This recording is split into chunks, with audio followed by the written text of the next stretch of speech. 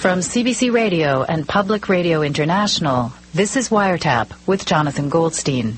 Part 1 of today's show, It's Over. In the very beginning, when you first met her, the sound of her laugh made your heart leap up into your throat. It was a laugh that took your breath away. It made you feel like you were walking on stilts as tall as a house, and you decided very early on you needed to hear that laugh as much as you could, and you knew that you would do anything in your power to always keep that laugh going. So at night, you'd stay up in bed and write jokes for her in your head, jokes you would use the next day when you'd see her.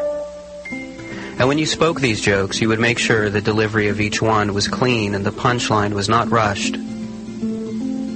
Each joke you told was designed to make her fall in love with you. These were jokes of love. This was the beginning of things, the courtship, and you were very gung-ho. Your impulse was to fling jokes at her, big and small, some to make her titter and others to make her chortle, all through the day and night, surrounding yourself with the continuous sound of her sweet laughter, and along the way, she fell in love with you and your jokes.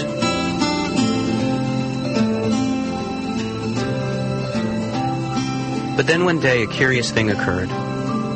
You were both watching TV over at her apartment when you suddenly realized just how cold her living room was. She was forever turning down the thermostat because she considered heat a foolish and expensive luxury. She preferred to wear large woolen sweaters, which was something you found charming and lovable. But with the thought of how cold you were came another thought, a sort of joke. And it came to you just like this. She was the abominable cheapskate. You were proud of that one. You knew she would find that clever, and you knew it would guarantee a laugh. But just as you were about to speak your joke, you hesitated. You thought that just maybe you had told her enough jokes that evening, and maybe you should just save it for another day. There would be other cold nights in her living room, and there was nothing wrong with a little budgeting. But from that evening, it only got worse. So you started to hoard your jokes, believing it was important to save a few for emergencies, a few for years down the road. In your mind, this passed as a kind of wisdom. It was wise to put a little something aside for a rainy day, a day when the jokes might run dry. You can never be too certain that your wit would last forever, and a secret stash of jokes to turn to in the event of a drought made good horse sense.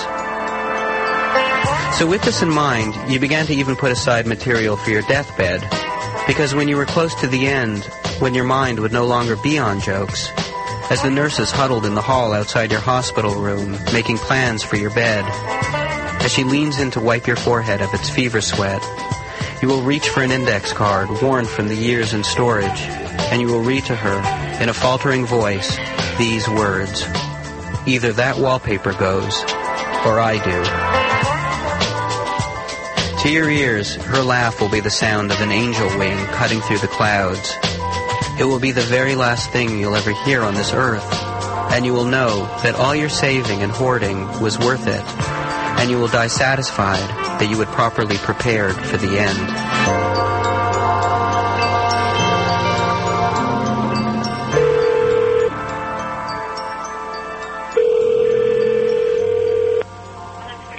Hello?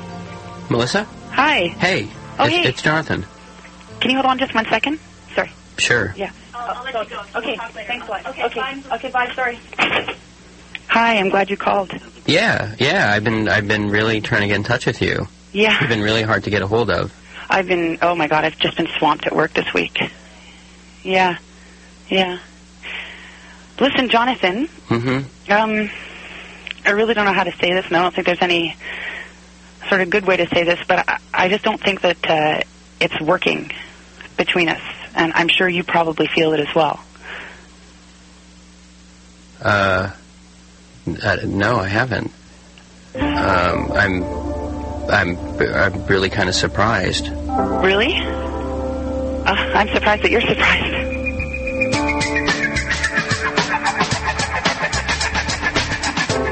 I don't think that we have a lot of passion, and in fact, I've been thinking about it, and I don't know why. I find you attractive, and I find you interesting, and I find you stimulating. But I think it might be because you remind me too much of my brother. I don't know what it is. I don't know if it's a smell or if it's the way you talk or it's the way you walk or it's just a feeling I get. It's just a feeling I get, and I've been trying to shake it, but I don't think it's working, but I really hope that we can still be friends. I've got another call. Can you hold on?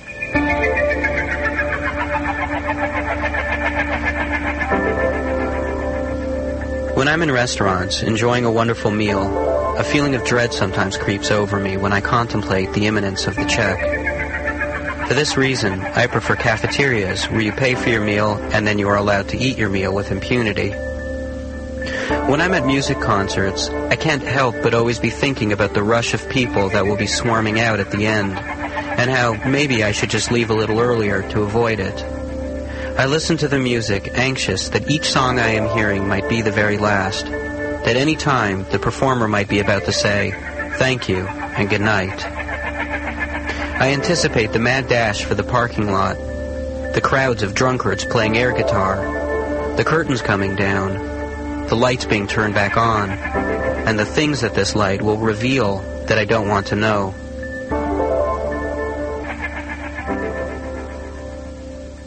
When we met, I mean, the thing that really struck me about you, it was actually your smile. Oh, yeah? No, I'm serious. Yeah. I'm serious. You have a really, really amazing smile. And like, you have a lot of amazing qualities. And I'm sure you're going to find someone else. You will. You will. I don't know what to say. We've had a great time together. We've had a great time, but it's just not, I'm not feeling it. At first things seem great, you love to dance, and it's been very hard for me to find someone who loves dance as much as I do. Yeah. And it was amazing at first that you loved, I mean, it was great. Every time I wanted to go out dancing, you were there. Yeah, and I had, I took those hip-hop dance classes at the Y every single Tuesday night after work for you. I know, but well, you tried, but I mean, this is part of the problem, is you look like you're like some kind of retarded monkey when you do it, frankly. Listen, anyway, you're a really, really great guy. It's just sometimes you get a bit, well, it's like touchy-feely or something. Like, I don't know, you touch a lot, and you're always like, if I get 2 feet away from you, you've got it, like you stuck to me like static cling, like a bounce sheet. That party we were at? Yeah. You remember the house party a few weeks ago? Mm-hmm. Do you remember? You had like 2 drinks, and I'm sitting on a stool. It's a wobbly stool. You insist on sitting on my lap, and you fall off. Do you even remember doing that? I remember you made me feel fat. It wasn't because you're fat. It's not because you're fat. You're just drunk. Drunk and fat. What? Because I said your ass didn't fit on my knee? What? That doesn't mean fat. It means that your ass is like just doesn't fit on my knee. It doesn't mean anything. It doesn't mean you're fat. You're so paranoid. Everything I say gets dissected into something that I didn't mean.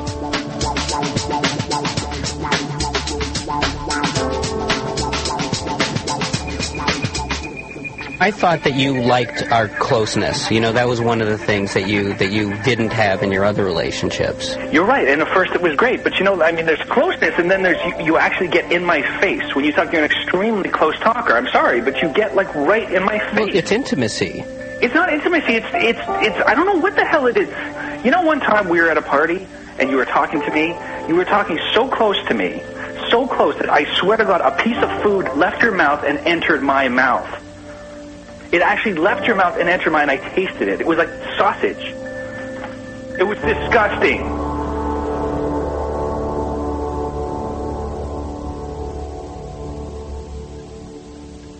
Sometimes you didn't have anything to say to each other. You just didn't. It happened sometimes while leaving the theater, and sometimes it happened in restaurants. You would think, this is because we are not made for each other. When I find my true love, we will not be able to shut our mouths. We'll be hyperventilating with the hysterical need to constantly explain who we are, to make ourselves known to each other the way that we are only known to ourselves. We'll want to make sure that there is no crumb of who we are that should ever go lost. Some little speck the other should fail to see, and therefore fail to get the chance to love. But there were silences, empty spaces where you cannot think of a single thing to say. Silences that you worried might be depressing to other restaurant patrons. Our ending grew from the soil of these silences. If you listened very carefully, in the quiet, you could hear the ghostly sound of doors slamming and feet walking away. You tried to drown out these sounds with words. Words like, "How is your meal? Are you happy with the tenderloin? For dessert, would you like the baklava? And should I ask for an extra fork so that we can share?" Hey, John. Hey, how you doing? Good. How you doing? I'm not feeling too good. I think we gotta talk a bit. Oh, yeah? Yeah. I'm not feeling too good. Well, what does that mean, you're not feeling too good? I think we gotta take a little break. Take a little break from each other, I think. What are you talking about? What kind of break? I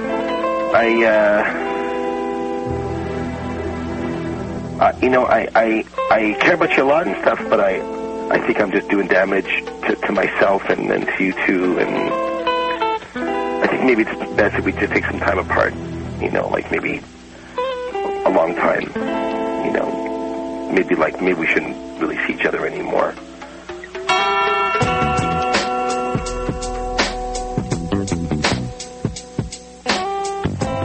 Does this have to do with that whole baklava thing?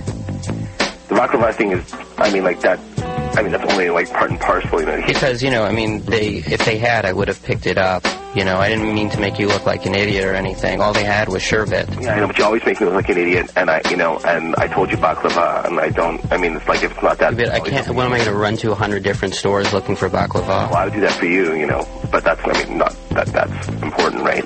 Sure, it's just baklava, right? I like sherbet.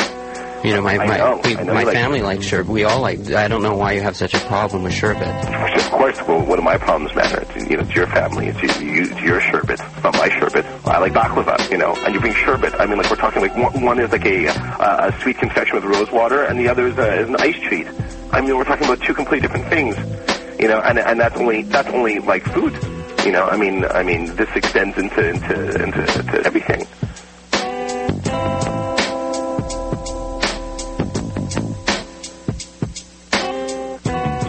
Hello. Hi.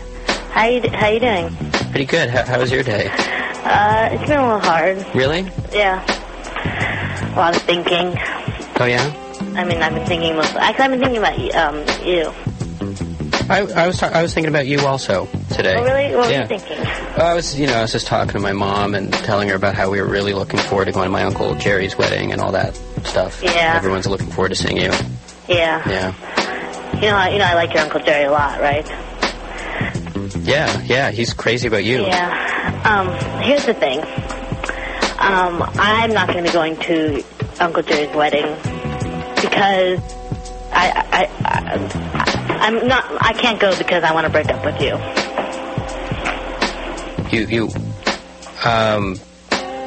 This is, I don't know what to say. It's probably better if you don't say anything, don't you think?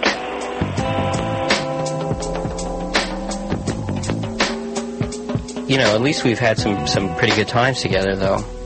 I'd really have to think about it. Like, I might have to call you back if you really want me to try to remember a good time that we had. I'm not even trying to like be cruel right now. It's really hard to make that good time. All right, my Aunt Simmy's Shiva house. Oh, you said that's what you mean by a good time? You made me massage her feet the whole time. I had to sit there and massage your aunt's feet. She really liked you. I know. I can't believe that. And at the time, you said that you had a really good time. You said that. It was our first date. You took me there on our first date.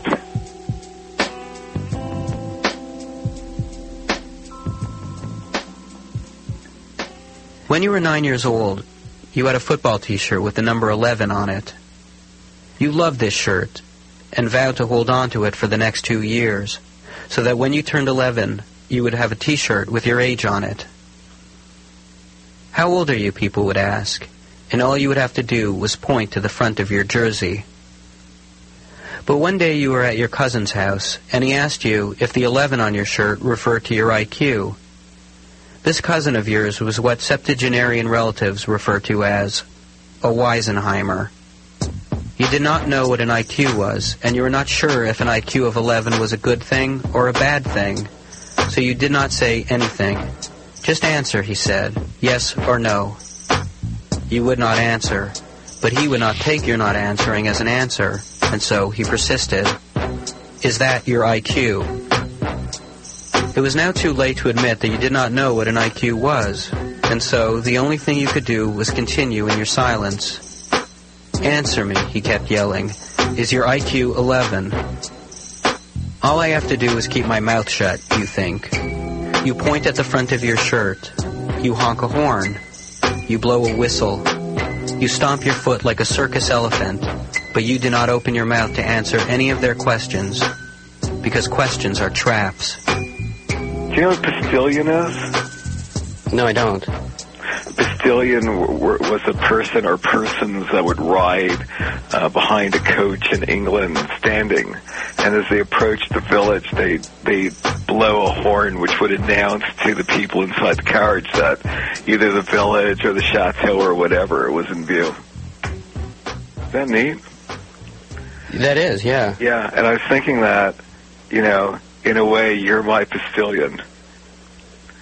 And I don't know really how to put this, but it's, you know, before something happens, you already tell me it's going to happen, and I think I have to, figure that out for myself. So I guess what I'm trying to say is I don't need a Postilion in my life.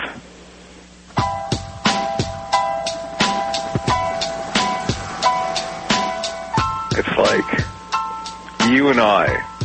Yeah. Like we're like a coach, and we're going somewhere. And we think we're going to the same place. And when you see the destination, you automatically assume that's where I want to be. And that's not necessarily where I want to be. Well, where do you want to be? I think I want to be away from you.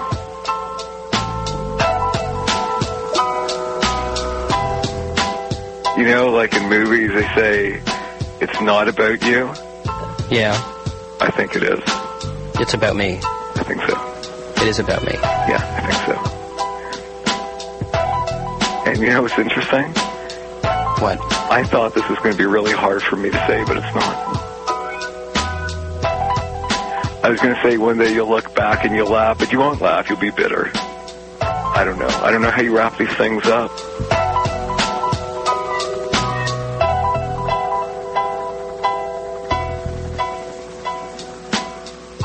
For many years after their breakup, his biggest fear was that if someone were writing his biography 100 years from now, they would write that for all intents and purposes, his life was pretty much over after she left him.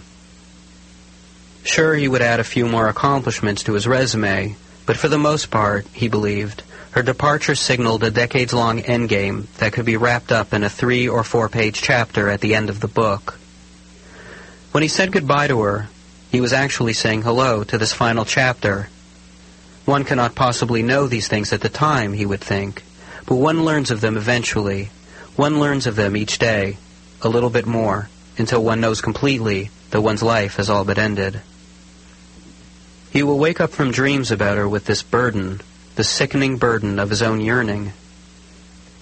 He will walk downstairs to the kitchen to make coffee and a bagel, and as he performs these small tasks, he will feel like the strongest man in the world, a man who slings his yearning over his shoulder like a duffel bag and lumbers ahead, a man who bears the burden, too, of knowing that he is in the midst of his own epilogue. But for all of this knowing, and for all of his worrying about this knowing, he would learn with the passage of time that he knew nothing at all, that what he thought was an epilogue was really an introduction.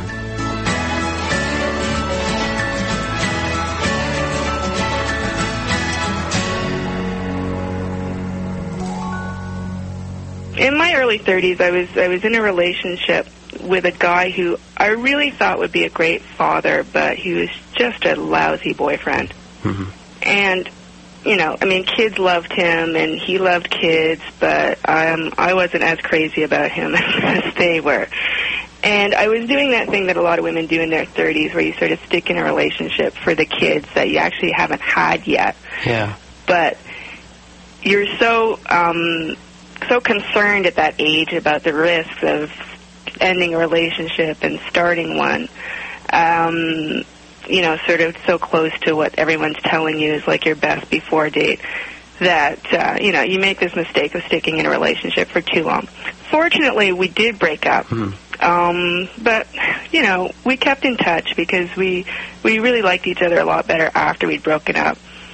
But in November of 1999, you know, we had sex for the last time, and I can really remember the next morning just going, wow, like, this is really over. Like, I really, really felt it.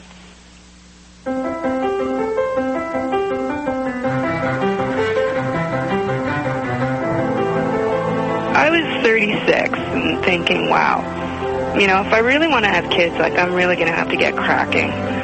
But it just wasn't there anymore, like that kind of desperation to have children, you know, and I'd been feeling this way for about a year, almost sort of like my biological clock was kind of like winding down or something. And that, you know, oh no, maybe I'm not going to have kids was shifting more and more to like, you know, maybe I won't have kids. Right.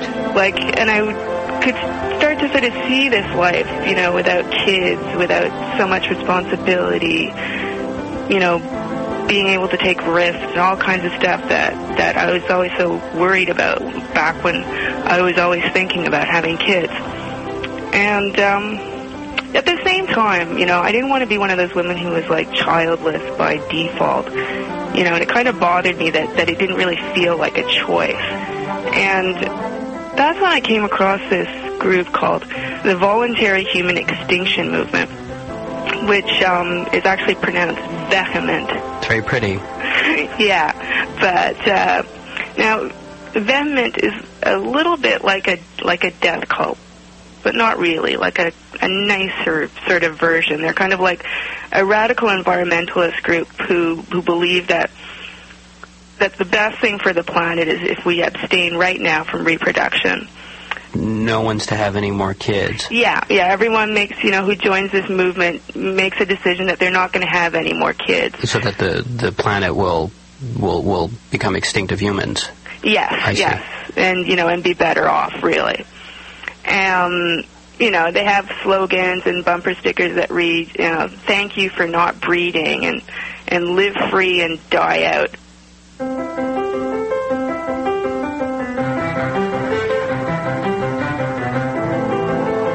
Reading these people and looking at it from a different perspective, you know, I started to, you know, feel like I was kind of cleaning up the clutter in my brain about all this ambivalence over having children.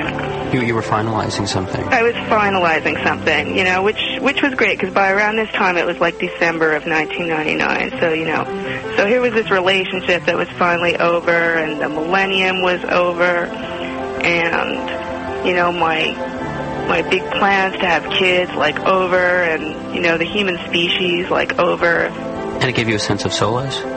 A sense of solace, absolutely, you know, like some, you know, ending things, you know, does give you a sense of solace sometimes, and a lot of things were ending here, and so, yeah, definitely, like I said, I felt like I was clearing up a lot of clutter, you know, that didn't need to be there if I didn't want it to. And, you know, and that lasted for a few days, and then I started to get this kind of different feeling, which was more like a kind of queasy feeling that I'd never really felt it before, and which turns out to be like, have been the feeling of being pregnant. And I was like, you know, oh, wow, like I really wasn't expecting this at all. And then, so what was your feeling? Yeah, my very first instinct was actually happiness. Then I started to think that this weird sort of, you know, peaceful totally centered feeling that I'd been having the week before maybe wasn't, my new belief system, maybe it was like my new hormonal makeup. And while at the time, not having a baby made so much sense to me, suddenly, having a baby made more sense than I thought it would. Because certainly having a child as a single mother was never anything I ever planned. Mm-hmm. But it didn't seem so bad.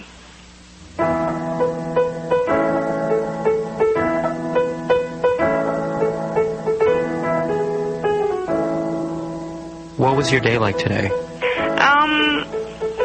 It was a good day. It was a funny day. Ben's about 3.5 now. He woke up and we had breakfast like we usually do. And usually, I bring him to daycare, so I told him it was time to get going for daycare, and then he just got this really, flash of irritation, and he looked at me and said, "Mommy, you're driving me crazy." And I was like, oh my God. If he's going to be like this at 3, what the hell is he going to be like, as a teenager? Was that the first time he ever said that to you? Yeah, it was totally the first time, so, but we did make it to daycare. Uh-huh. And he gave me a big hug, and, honestly, I'm not making this up. He said, "Mommy, I love you." And, so there's hope.